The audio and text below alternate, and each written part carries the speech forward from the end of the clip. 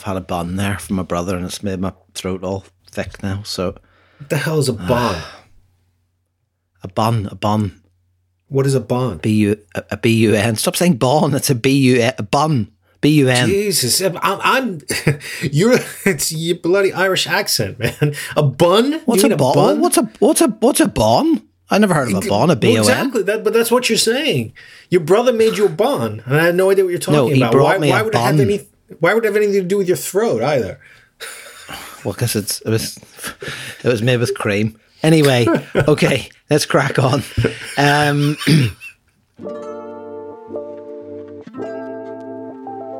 Okay, welcome back, everyone. This is Tokyo Jazz Joints podcast, and this is 6 Kyushu Joints Part 2. James, you left us on a bit of a cliffhanger in the last episode, and thanks to COVID and obviously geography, I'm currently living vicariously through your experiences and your recent trip to Kyushu. Mm-hmm. All right, so we've been to the 3 places, James. You started on a Thursday night. In a rainy Miyazaki. Went to a couple of places. We had Lifetime, then we had Far Cry, and then the following day you headed up the coast a bit, which was the Friday, and you went to yet another downbeat. And then we decided to break it there and stop, and you kind of left it dangling a bit because you reckon that the next place that you went to is going to blow even those 3 amazing places out of the water. So no pressure, but where did you go to next? Well, the next joint, which was about maybe a 10 or 15 minute walk through Takanabe, again, quote marks, city, to a little street where there were a bunch of different, sort of yakitori, small Japanese pubs and snack bars and whatnot. And I come across, I had known the address. I had spoken to the owner on the phone. It's a place called Dolphy. He said that, the opening hours generally at 8 p.m., but in the afternoon, he's open as a curry shop. So if I'm going to be coming in between the afternoon curry cafe and the jazz bar, just to call and let him know. So already I was rather confused because Philip, you and I have been to how many? More than 150 places just together. Yep. And they have different shapes and they have different, ways of doing business, but we've not encountered one that's open as a curry restaurant. The closest I think we came was it Jazz Kappa, the place that was a kind of an izakaya with, it was almost like a jazz kisa that had evolved into a izakaya, right? Because they still had this great sound system. Right. They still had some records, but it was a very much like a restaurant. Yeah, like fried snacks and beers. Yeah, that's right. That was also in Kyushu, actually, in Kumamoto. It was, yeah. That's right. So I come down and I get there and he's not open yet. But I see this absolutely remarkable shutter, which is the cover of Eric Dolphy's Out to Lunch. You know, the kind of like shutter gate that you pull down. Yeah, of course, yeah. And I'm just like, oh my God. I mean, that was worth coming to Kyushu just to see this because we've seen, I love a good jazz bar sign, okay? Especially when they're lit up and the kind that you put out on the street, like a little lamp, that's the kind of the classic thing you think of a Japanese urban landscape are these signs that are out there. But we've never seen one. We've never seen a gate that was painted like this. I mean, I couldn't believe it. I was just knocked out. So, I wait around a few minutes and I wander around the neighborhood. I come back and then he's in there. And again, he's waiting for me, because I had come and left. And he's like, oh, great. Come on in. You found it. I was a little worried because I didn't know how to reach you. And I was like, but I left you my cell phone number. He's like, oh, I'm sorry. I don't use cell phones. I'm analog. Again, another analog guy. So immediately I was just completely happy to talk with him. Anytime you hear that, you're going to get some good jazz stories. So I sit down. His name is Fujisawa-san. He is 61 years old. He's been running Dolphy for about 30 years. He opened in 1993. First he had a little bit of a smaller counter bar, and then he moved to the current place, which is pretty large. I think you could probably get about 40 to 50 people in there. He said 75 if they're doing a gig, but that would be a little bit tight. But he's run the place there now for 22 years, since 2000. He's how can I describe this guy? I mean, he has a collection of Scotch whiskey in there that I think would impress even a bar in Scotland. I counted 42 different distillery brands just behind the counter. And he said, oh, no, there's much more if I go around back. He said he has over 75 types of Scotch. So again, I'm just thinking to myself, oh, shit, it's 6 o'clock. I've got to get the train back, but I think I might want to start drinking Scotch with this guy. But he said it was too early to drink for him, so I just stuck to having a beer. But that jumped out at me. I mean, the amount of distilleries that he was able to hook up with from way down in Miyazaki. I asked him about, how did you do this? And he said, well, some of these brands, it was really difficult. I actually had to write to them in Scotland and ask them to hook up with a Japanese, trading company so that they would send it here. Some of the brands that he was selling, I mean, I think he said the most expensive one was about 6,000 yen for a shot. So what is that, about $50? So you're talking, some pretty rare whiskeys. In addition to that, obviously, he's tons and tons of records. I would say he had about maybe 3,000 behind the bar. But the coolest thing of all was that I asked him about the history of, again, I'm so interested whenever we go to these regional places of what was the jazz scene like. So we talked about in the last episode that at Far Cry, Kusano-san was talking about Sonny Rollins. And so Fujisawa-san said right away, oh, yeah, of course. I was at those gigs. I've seen Sonny Rollins play many times here. And he started talking about how, it was really important that they bring those jazz musicians to Miyazaki because they don't go to Tokyo very often. He said that he's only been to the Tokyo metro region maybe 2 or 3 times in his life, and very rarely even goes to Miyazaki City. So he said that it was, him and his regular customers through the years made a really, really concerted effort to work with the local university to promote and to basically sponsor these kinds of jazz events. And that kicked into a memory, Philip. Do you remember when we went to Mokuba in Gunma, the site of the famous Tachibana recording? And we asked him about, how did you guys fund this? And he said that, well, they often would play either in the sort of local city civic hall or they would play at a university auditorium, and the universities would sort of subsidize it. Yeah. So, it's kind of kicked in that a lot of these regional towns, one of the ways they could do this was because they were getting some support from the universities. So in the midst of this conversation, we're going back and forth, and, he's telling me and again, I asked him, I was like, okay, you said you don't have a cell phone, so I guess that's why you don't have a website. He's like, no, I don't have a website. I have a scrapbook. He pulls out a gigantic loose leaf ring binder, which must have 300 pages in it. And he starts showing me pictures from the last 30 years of everything from him hanging out with the art ensemble of Chicago when they drank sake together, playing in Miyazaki, right next to him holding like a 30-kilogram fish that he and his buddies had caught, brought back outside of the jazz bar and fried it up right there on a little barbecue in front of Dolphy. So, I mean, we're talking about, this is not Tokyo, okay? This lifestyle is completely different. He shows me all these pictures of him fishing, cycling, and then sitting next to like Art Blakey when Art Blakey played Japan in the 1980s. And, one picture after another in this old scrapbook. And he's like, yeah, this is my version of a blog, but, I've looked at the internet, but I don't know how to use it. So, I just keep these pictures and I show people when they want to see them. And Philip, how many times have I said this, man? We've walked into places not knowing what we're going to expect. But this was the last thing I expected, was to see him sitting next to Joseph Jarman in the art ensemble. And then the next picture is some gigantic, frightening-looking creature from the sea that they just immediately fried up and started eating outside of Dolphy. It's astonishing, really, isn't it? I mean, it's so... I mean, where do you even start? I mean, I think, to me, the first thing you've got to kind of bear in mind is that not only in this tiny place... Takanabe, which, we're sort of loosely calling a city, not only, and, we've all had that experience. You maybe go to a small town and you find some amazing restaurant or bar or record shop.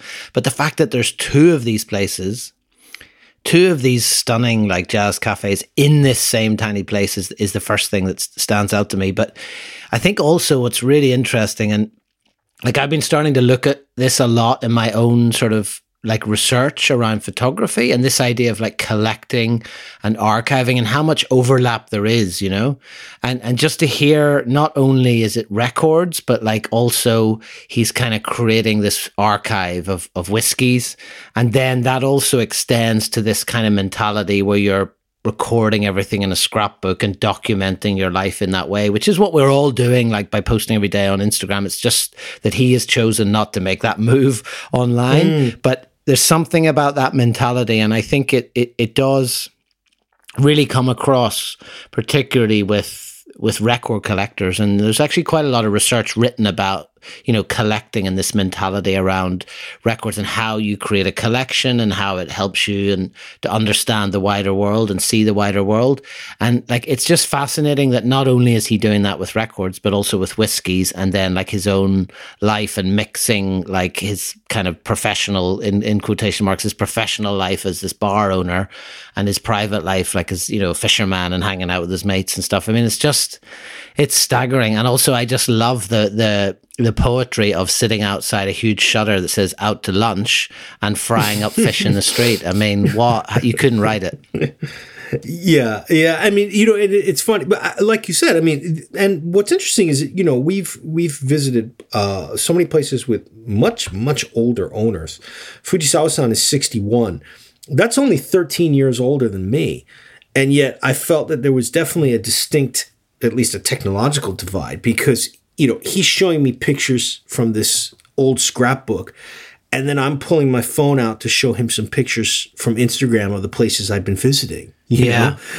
But the sentiment was the same. And as you mentioned about the collector aspect of it, not just that sort of you know, ethos or interest, but there's something very uniquely Japanese about that. Like, it's not a coincidence that whether it's jazz albums or whether it's people who are maniacal about collecting anime or whatever. I mean, if you look at so many different genres of things, the world's top collectors are often in Japan.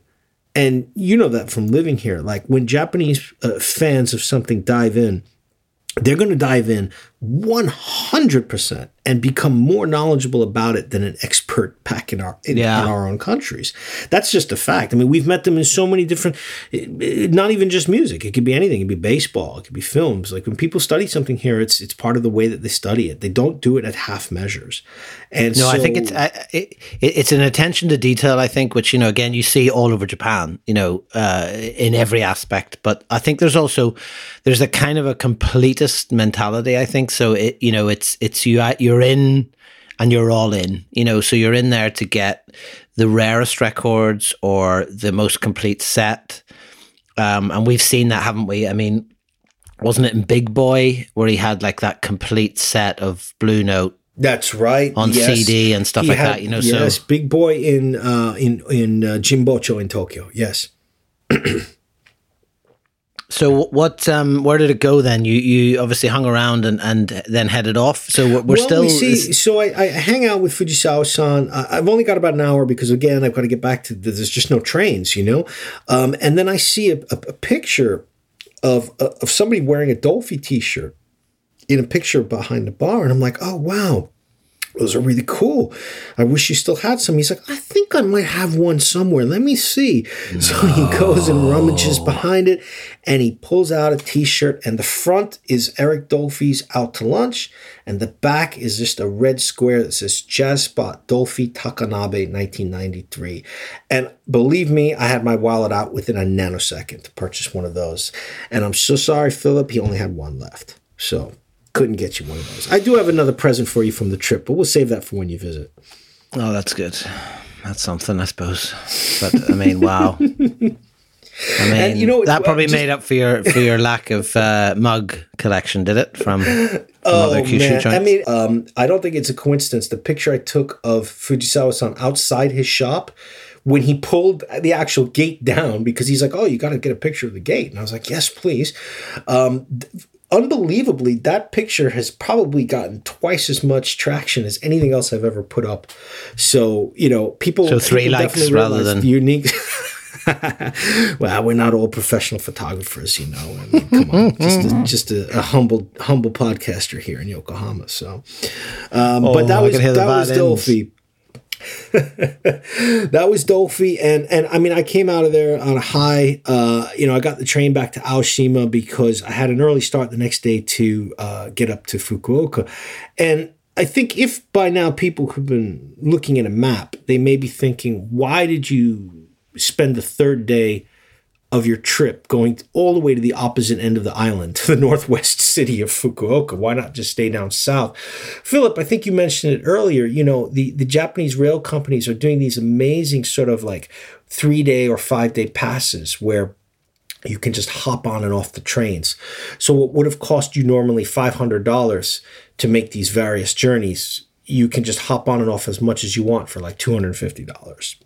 So I took advantage of that, and I took the train from Miyazaki all the way down south via Kagoshima back around to Fukuoka City, arriving in Fukuoka about 2 p.m. And Fukuoka is one of those places, like, I mean, I have to confess, it's the first time I'd been to it was actually with you, but it's sort of talked about a lot. Like, I don't know whether I've built this sort of mysticism around it or this mystique rather, whether I've built this mystique around it in my head, but like, it seems to be the kind of, there's something about it feels like an alternative in the sense that it's kind of it has all the good things about Tokyo without all the bad things. Like, it's smaller, it's close to the coast, it's a bit more internationally minded. It has that sort of like historical influence, perhaps more so from the countries across the water, China and Korea. And there's just something like a vibrancy about it, that seems, at least in my head anyway, to be kind of like all the good bits of Tokyo without the bad bits. And I know we talked similarly about Sapporo, but obviously with Sapporo, you've got like the extreme cold in the winter. And if you're into like winter sports and stuff, then great. But there's something about Fukuoka. And I know certainly that when we visited together, I mean, I absolutely adored it. I thought it was a great place. Yeah, I had that. I mean, this was I would say the fourth or fifth time I've been there. And 100% agree with you. It's more navigable than Tokyo, but it's still a very big city. It actually is even more international. But as you mentioned, I mean, Fukuoka is closer to Busan and Shanghai than it is to Tokyo. So in non-pandemic times, it's always got thousands of tourists from Korea, China, Singapore, even as far away as Australia. It's surrounded by the hills, but it's on the water. It's got tons of canals. It's walkable. It's just fantastic. And of course, for my purposes, it's got some fantastic jazz joints. So, I got up there, I dropped off my bag, but rather than just staying in Fukuoka City, I couldn't get this close and not go back to a place that I think we must have spent at least an hour or more talking about on various earlier episodes. In the suburb of Fukuoka, 30 minutes south by train in Tosu City in Saga Prefecture is, to me, it's the temple of jazz. It's Coltrane. And I had to get back there. You can go back and listen to our full, I believe you called it, 5 days in, was it 5 days in June? Our special It's the 5 series? days in June series. Yeah, I think there's actually 7 or 8 episodes in the end. So you can find that again in all the usual places. But if you go to tokyojazzjoints.com, you'll find it there in the podcast tab. And that was our trip in Kyushu. And obviously we took in Coltrane, and quite a few other places in Kyushu, but a couple in Fukuoka. But I think probably again, Coltrane for both of us. And that's where I also had that experience that you've clearly had on this particular trip of when we got there the first time. It was a real dash that day. We'd been all over the island and we were really cutting it fine. And we got there sort of about, I think 30 minutes before he was about to close. And they were, of course, waiting for us. There's no other customers. And I mean, the place just blew us away, didn't it? I mean, it's just from the huge, I don't know what, 20-foot tall mural of Coltrane on the side of this green wooden slat building to the repository of Coltrane history that he has inside, both, records, vinyl, and then just other memorabilia, right down to the cups and the saucers and the ashtrays. I mean, it's just a staggering place, isn't it? Completely. And it was really interesting to walk in for the second time, though, in a different state, not quite as harried. Yeah. Much earlier in the day, on a Saturday afternoon, cafe time. So I walk in. There are no other customers at the moment. But I walk in and the old fella is sitting there and he's reading his newspaper, having his cigarette. And his wife is behind the counter and she's washing a coffee mug. So it's probably somebody had just left. But what was very interesting was this time there was a TV that I don't recall being there when we visited. A TV hanging sort of at the end of the bar towards the back right of the big room. And it's on, it's muted, but it's showing a baseball game. And as some of our very astute listeners may know, or if you listen to my own podcast, you'll know how big of a baseball fan I am. So for me to walk into Coltrane, which is, again, an absolute temple to St. John himself, to be walking in there, hearing the music, but also getting to watch a baseball game and having a beer, I thought I had died and gone to heaven, man. I was like, this is it for me. This is pretty much everything I'll need, So I sat down, I was like, and I wasn't going to be drinking. I was going to get a coffee. And then I looked at the time and I was like, forget it. I got to get a beer. So, they bring me a bottle of beer. And then I just kind of say to the couple, I say, maybe you don't remember me, but I came here about 4 years ago. It was quite late at night. You waited for us. And they looked at me in about 5 seconds. And then she got a big smile on her face. And she's like, I remember you, of course. You came to I'm take so pictures. glad. And I was like, yeah, thank you. I it was so rushed this time and I'm back in town. So I had to come back to spend some more time here. And then, and he actually, because I think we covered this on our episode, Philip, I thought that he was, I wouldn't say in bad health, but he was fairly old. I found out this time he's about to turn 80. It could have been the time of day, though, because we got there so late. It was pretty late, it was 10:30 p.m. and, Yeah. He was much, much more energized and engaging. Oh, amazing. Time. Talk to me about my trip. Talk to me about the baseball. There was, by that point, another old guy who came in and sat down and were watching the game, and they were sort of ribbing each other because one of them was a Giants fan and the other one was a Tigers fan, the big rivals of the Japanese Baseball League.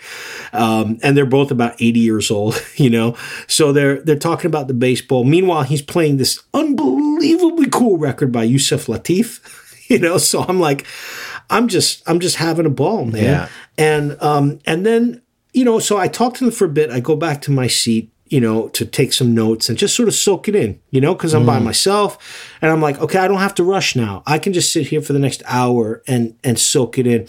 And she comes up and she gives me a small plate with a manju cake, a little Japanese sweet. And she's like, oh, here, this is for you, some service. And I was just, man, Philip, I was just. It's amazing. I'm just looking at the photos actually, and just remember living it through your second visit. But the TV is actually there, but we just didn't notice it. It was off, and it's actually just hanging over by the right hand speaker. So it's obviously been there. But just looking at it, I mean, the photos just bring back that night of like what a mental sort of mad day it had been. And then just looking at that room of like him in that room with those records just all filed beautifully. And then just like little random things like the hat hanging up. There's a boomerang above the DJ, the sort of like the music room. And then obviously the pile of T-shirts and sweaters that they were selling over on the right-hand side. I mean, it's just... what a place. It just is incredible, really. Well, I asked him about if he had any more goods to sell. Because remember, we bought sweatshirts. Yeah, of course. Yeah.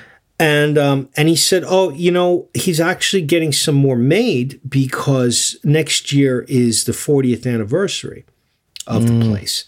And so I was like, okay, you know what? That's great. I'll be here. I'll come back down. Yeah, for sure. I'll pick up some more. Because he was actually wearing the kind of like, not the sweatshirt, he was wearing some sort of like the thin rain slicker. It doesn't get very cold down in Fukuoka. So it's just this kind of thin one with a little hood. And it has the Coltrane logo on the back with the address and the picture of John. You weren't tempted to add to the raincoat collection? You know what? I was really tempted to be like, hey, could I just buy yours? You know, because it rains a lot in Yokohama. You know, you don't need it. You live above the bar. You don't go outside, you know? But no, I thought that maybe be a little bit pushy. And I didn't steal the plate that the manju cake came on. Good. You know, I'm glad to hear it. It went through my mind. That seems like that would be bad karma, I think.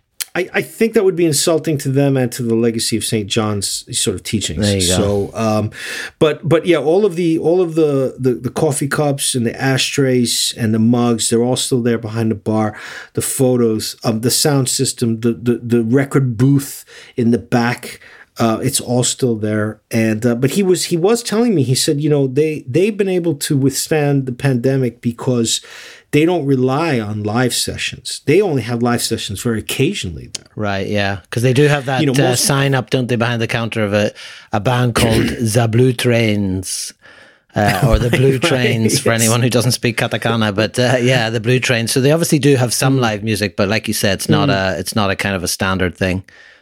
Yeah, and while I was there, you know, I mean, it was Saturday afternoon at 4. It wasn't, you know, there was only 2 other people. There was the old guy watching the game with the owner, and then a quite older lady as well came in, obviously a regular. She sat down, didn't even say anything, and then the mama-san of the place immediately made her a cup of coffee, whatever she usually gets, and they just started bantering together for about half an hour. Amazing. You know, talking and laughing and giggling and whatever.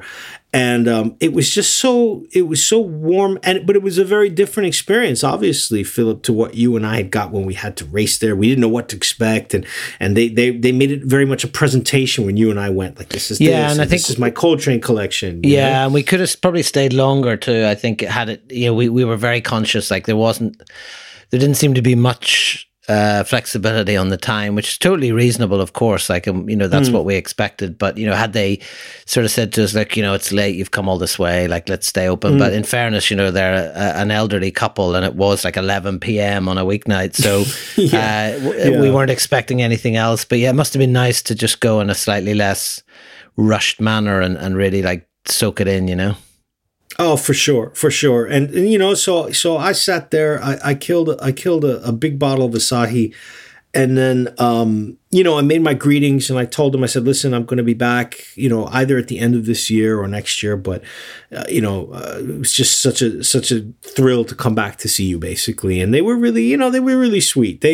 I don't think that they get a lot of foreign visitors there. I wouldn't imagine so, because it's a little bit outside the Fukuoka city. But they were really wonderful. So after that, I get back and I'm like, oh, great. I don't have to rush because the only spot that I want to get to now, there were 5 other places in Fukuoka and the surrounding greater Fukuoka area that we've yet to visit, you nor I.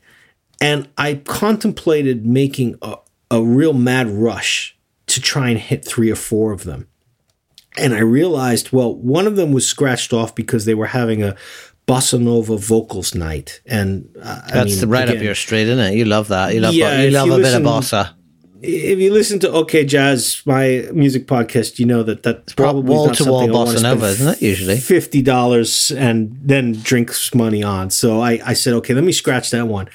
The second place would have required, you know, the train back to Fukuoka and then another subway ride out to a neighborhood. So at least another hour and a half to get there. And I decided, you know what? Miyazaki was so great. Coltrane was so great. And I've got a plan at 9:00 to meet someone at one of our favorite jazz bars, Brownie.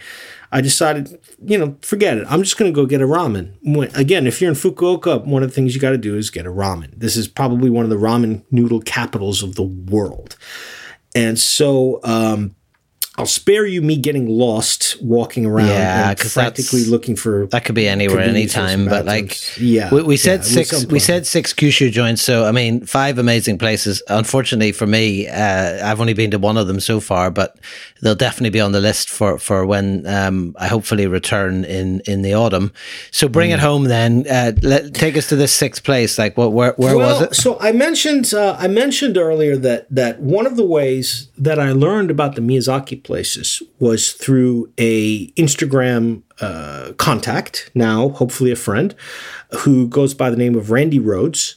on Instagram. And maybe some of our heavy metal fans out there listening will remember the name Randy Rhoads. It was Ozzy Osbourne's guitarist who passed away at the very young age in the early 1980s.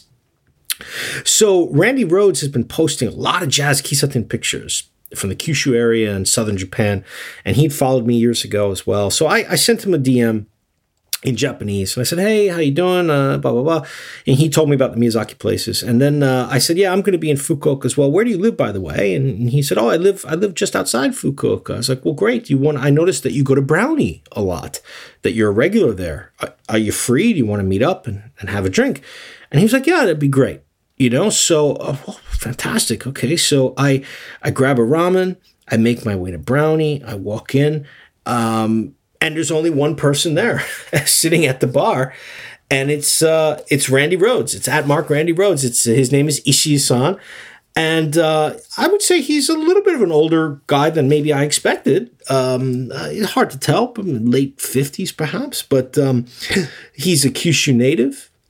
He basically spends his free time going around to music places, primarily jazz joints.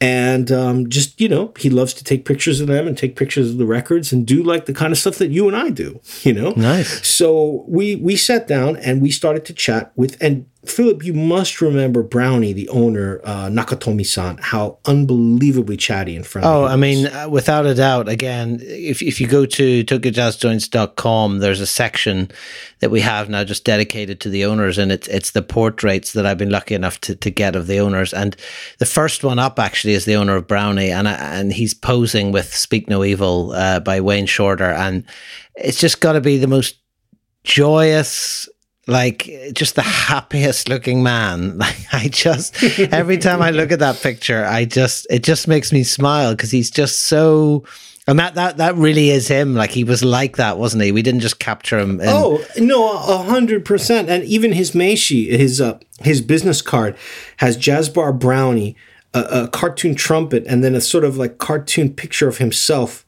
with his glasses, his hat, and a gigantic smile. Yeah. You can see you can see the picture of him up at the Tokyo Jazz Joints site. You can see some on my Instagram feed at Mr. OK Jazz Tokyo. But yeah, he is like that. He's not putting it on. He's chatty, he's smiley, and he was, as you guys would say in your part of the world, on good form that night, I believe. Yep. It's an Irish expression. Thank you for making it understandable for me. Very, very on good form. He was talking. It was interesting because so Ishii-san, Mr. Randy Rhoads-san, was a little bit shy, I think. He seemed more of a kind of quiet character, very nice and friendly, but a little more quiet. But Nakatomi-san was talking a mile a minute, and somewhere along the line, we got on to exactly what my project and our project was. Okay, and that. Yeah, I go around the country to visit these places, but we're also documenting them. Yeah, I've got my Tokyo Jazz Joints. We've got the Tokyo, plans for maybe some more photo activities, et cetera, right? And he was just like, wow, okay, that's really great. What about have you been all around up north too? And I said, oh yeah. And of course he went to Basie. And when I mentioned Basie, you should have seen his face. He got a look of disgust on his face. Oh. Drama. And listen, gossip. What is this? Listen, we've talked a lot on this podcast about our experiences and how so often the jazz joint owners are, of course, they're all Japanese, but many of them are sort of outside mainstream Japanese society. Let's just put it that way. Okay. And so sometimes they're not bound by Japanese social norms where people tend to avoid direct speech and direct criticism. Nakatomi-san wasn't following any of that. Oh, right. Okay. Gloves off. He made it very clear. He was basically like, F that guy, man. And I was like, what? He said the equivalent of that in Japanese. And I was like, what do you mean? He was like, oh, no, I've been there once before. He's arrogant. He's a nasty man. And I was like, really? I was like, well, I went there and, we explained our project and stuff. And he's like, did you say that you were doing a media type project? And we were like, well, we didn't say media, but we said we were doing like a photo project. And he was like, of course he would do that because he loves attention. But I went up there and my friend was going to introduce me as a jazz bar owner from Kyushu. And he just wasn't interested in the least. Didn't even invite us to our table. Very bad manners. You should always invite someone for a drink to your table. That's the proper way to be a host. Wow. And this is shocking. I saved that one for you, Philip. I knew you were going to like that. But I mean, I think, I say shocking, but I suppose, when we got a lift down to Basie, we did even get that intimation from the owner of Royce, right, who had mentioned something about glass ashtrays flying through the air, or some sort of oblique right. comment that we didn't dig too deeply into. And we, of course, just trying to be polite because he'd given us a lift just down, like, what was a 5-minute drive? But I mean, these two places were functioning more or less in the same town. And yet when we sort of, out of politeness, tried to say, look, do you want to come in?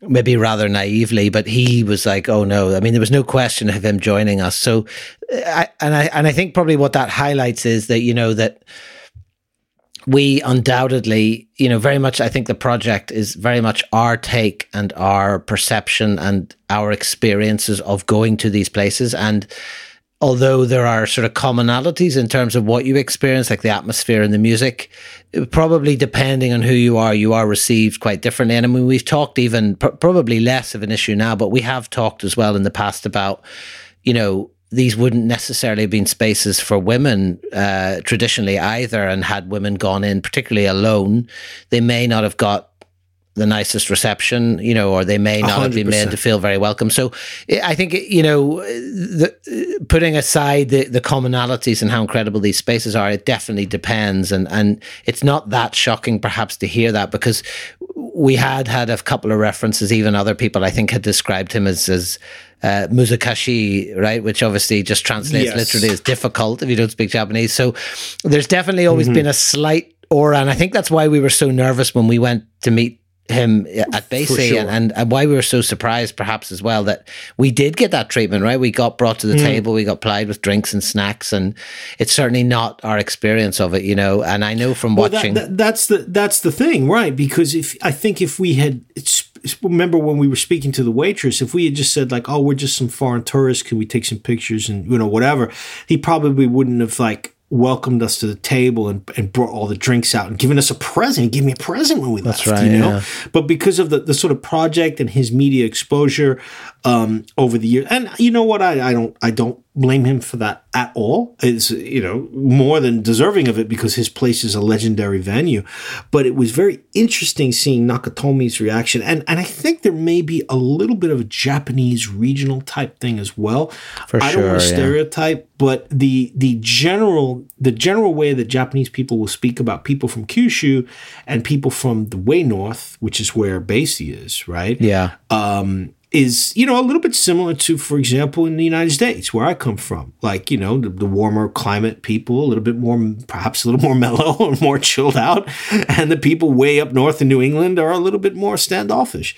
And Nakatomi-san made it very clear. He's like, yeah, great spot, but that guy, no time for him at all. And, he wouldn't, he's only going to talk to you if he can get into a magazine. I was like, wow. And you remember, Philip, I mean, listen, you lived here for 20 years. It's not very often that Japanese people you have literally just met are going to speak to you in a manner like that. I mean, Nakatomi-san doesn't know me. He met me that one time that you and I went there, right? Yeah. But he doesn't really know me. And he's immediately speaking in a very blunt manner about someone else. That's really unusual here. So I was, furiously scribbling down notes and thinking, wow, this was unexpected. But in any case, Brownie is one of those places that to me, it's not. Of course, the decor is lovely. It's a small bar. They've got tons of vinyl. He asked me, what do you want to hear tonight? And I was like, you know what? It's Saturday. Let's listen to something groovy. So he's like, oh, soul jazz, no problem. He proceeds to pull out 4 or 5 soul jazz albums that I've never heard of, never even seen before, and was just completely knocked out. You can see, again, pictures of that up on my Instagram feed. But we talked about a lot of other things with Ishii-san, my new friend, and he told me 2 anecdotes in particular that I have to share with our listeners. We were talking about his experience as you run a jazz bar, like going to gigs. Can you get to gigs, et cetera, if you're not promoting? And he was like, oh, no, I always get to the gigs because I've done a lot of promoting. I recorded at the Rudy Van Gelder studio in New Jersey. And I remembered, I think he told us that when we visited. Do you remember that? Yeah, that vaguely rings a bell, I think, yeah. So he had recorded at the Rudy Van Gelder studio as a sort of a producer for a Japanese jazz musician. But the next thing he told me was like, oh yeah, but occasionally, it's only happened about 5 or 6 times, a random American jazz musician will come in. And I was like, really? Down here in Fukuoka? And he's like, yeah. He said, the first time it happened, I almost had a heart attack because this guy walks in. It was a middle-aged black guy who came in with his wife. And Nakatomi-san said he kind of looked at him and did a double take and was like, Mr. Freddie Hubbard? And Freddie Hubbard just come in the bar. And he's like, yeah, you know me? And Nakatomi's like, of course I know you. And he's like, please sit down. And he proceeds to bring out a bunch of Freddie's albums and he has him sign them and all of that. And he's like, what are you doing here? You're not on tour. And he's like, no. At that point, Freddie wasn't playing because remember, Freddie Hubbard had been ill and he had ruined his, how do you say, his embouchure, the way the mouth on the trumpet. Yeah. He couldn't play for a while, but he loved Japan very much. So he decided to take a personal trip. And while walking in Tenjin area of Fukuoka, and the Tenjin area in Fukuoka is sort of the nightlife, the Shinjuku type area, right? And he just happened to see the sign, Jazz Bar Brownie. Amazing. And so he popped in and came up, and he started asking him questions, and Freddie Hubbard just was like, oh, I remember that one. And he was like, he didn't talk about playing with Grant Green or Herbie. He was like, Paul Chambers. And I was like, what do you mean? He's like, Freddie Hubbard just kept saying, when you play with Paul Chambers, you knew you were playing jazz. And I was like, oh man, that is just so cool. Listening to jazz musicians give respect to other jazz musicians in a bar in Fukuoka. I mean, could you just picture that scene, man? Absolutely wonderful. I was overjoyed. And by this point, I probably was about 6 drinks in. So you can imagine that, I started getting quite animated. Six drinks in, you usually start thinking you're Freddie Hubbard. Damn, 6 drinks in. Ready to start pulling that trumpet out and blowing horn, man. So yeah, it was just a wonderful evening in a wonderful jazz bar and a great way to wrap up the trip. And so at probably around about 11 or so, I say goodbyes. I told Ishii-san, I was like, listen, I'll be in touch with you. So I make my way home. Anyway, the last thing, a couple days later, I get on Instagram. I'm starting to put up 1 or 2 pictures. And then I see this really, really nice post from Ishii-san where he doesn't actually tag me, but he says oh, I was at Jazz Bar Brownie again and had a wonderful night of discussion. I met this guy and it's the first foreign person I've ever met. And he goes around Japan visiting jazz places and he knows everywhere. It was an amazing conversation. And all of a sudden it kicked into me. It's like, oh man, that's why Ishii-san was a little nervous. He's never met a foreigner before.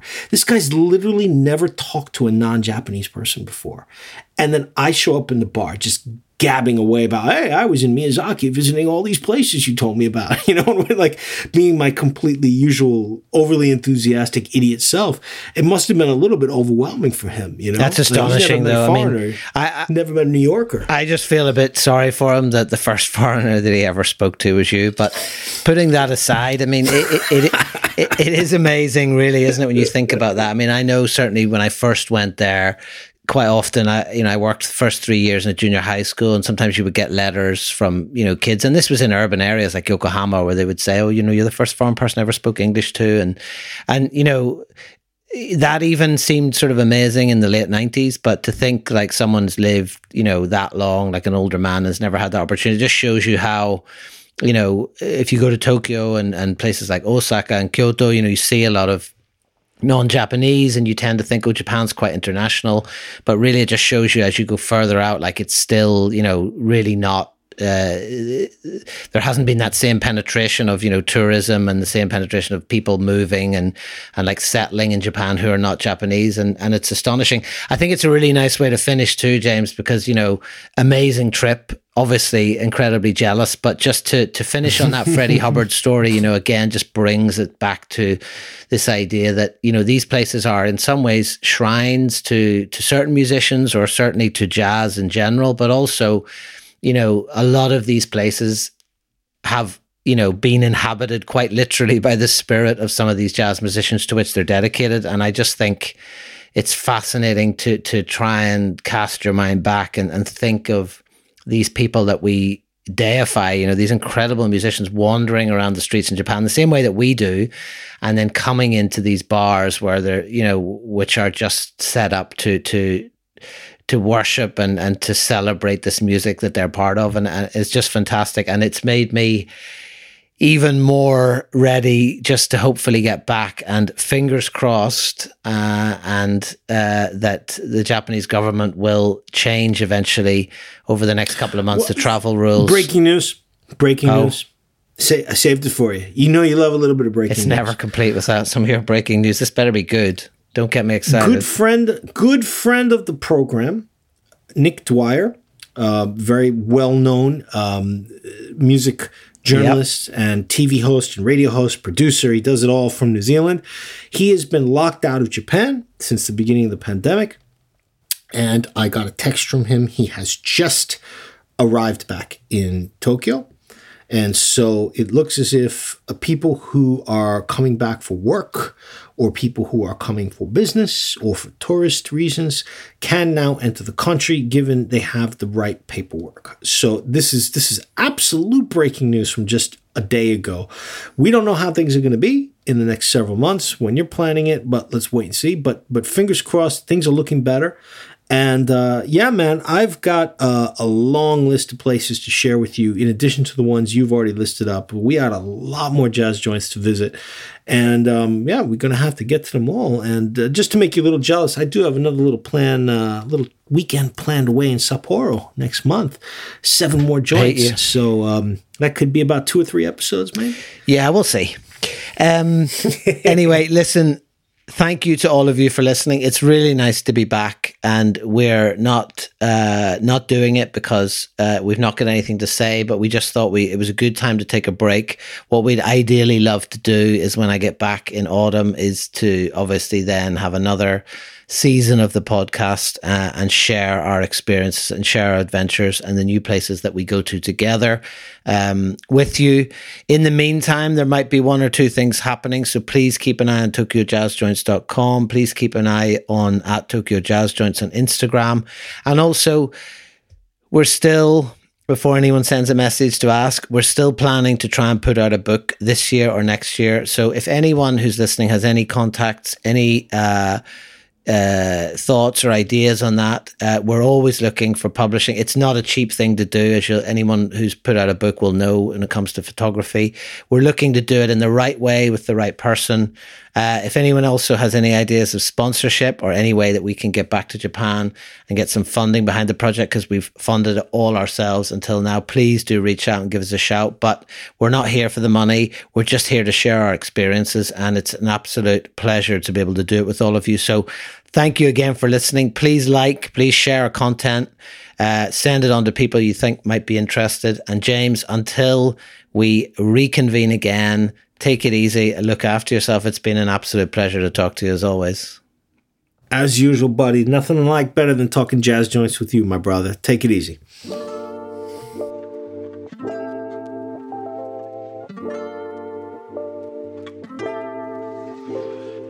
you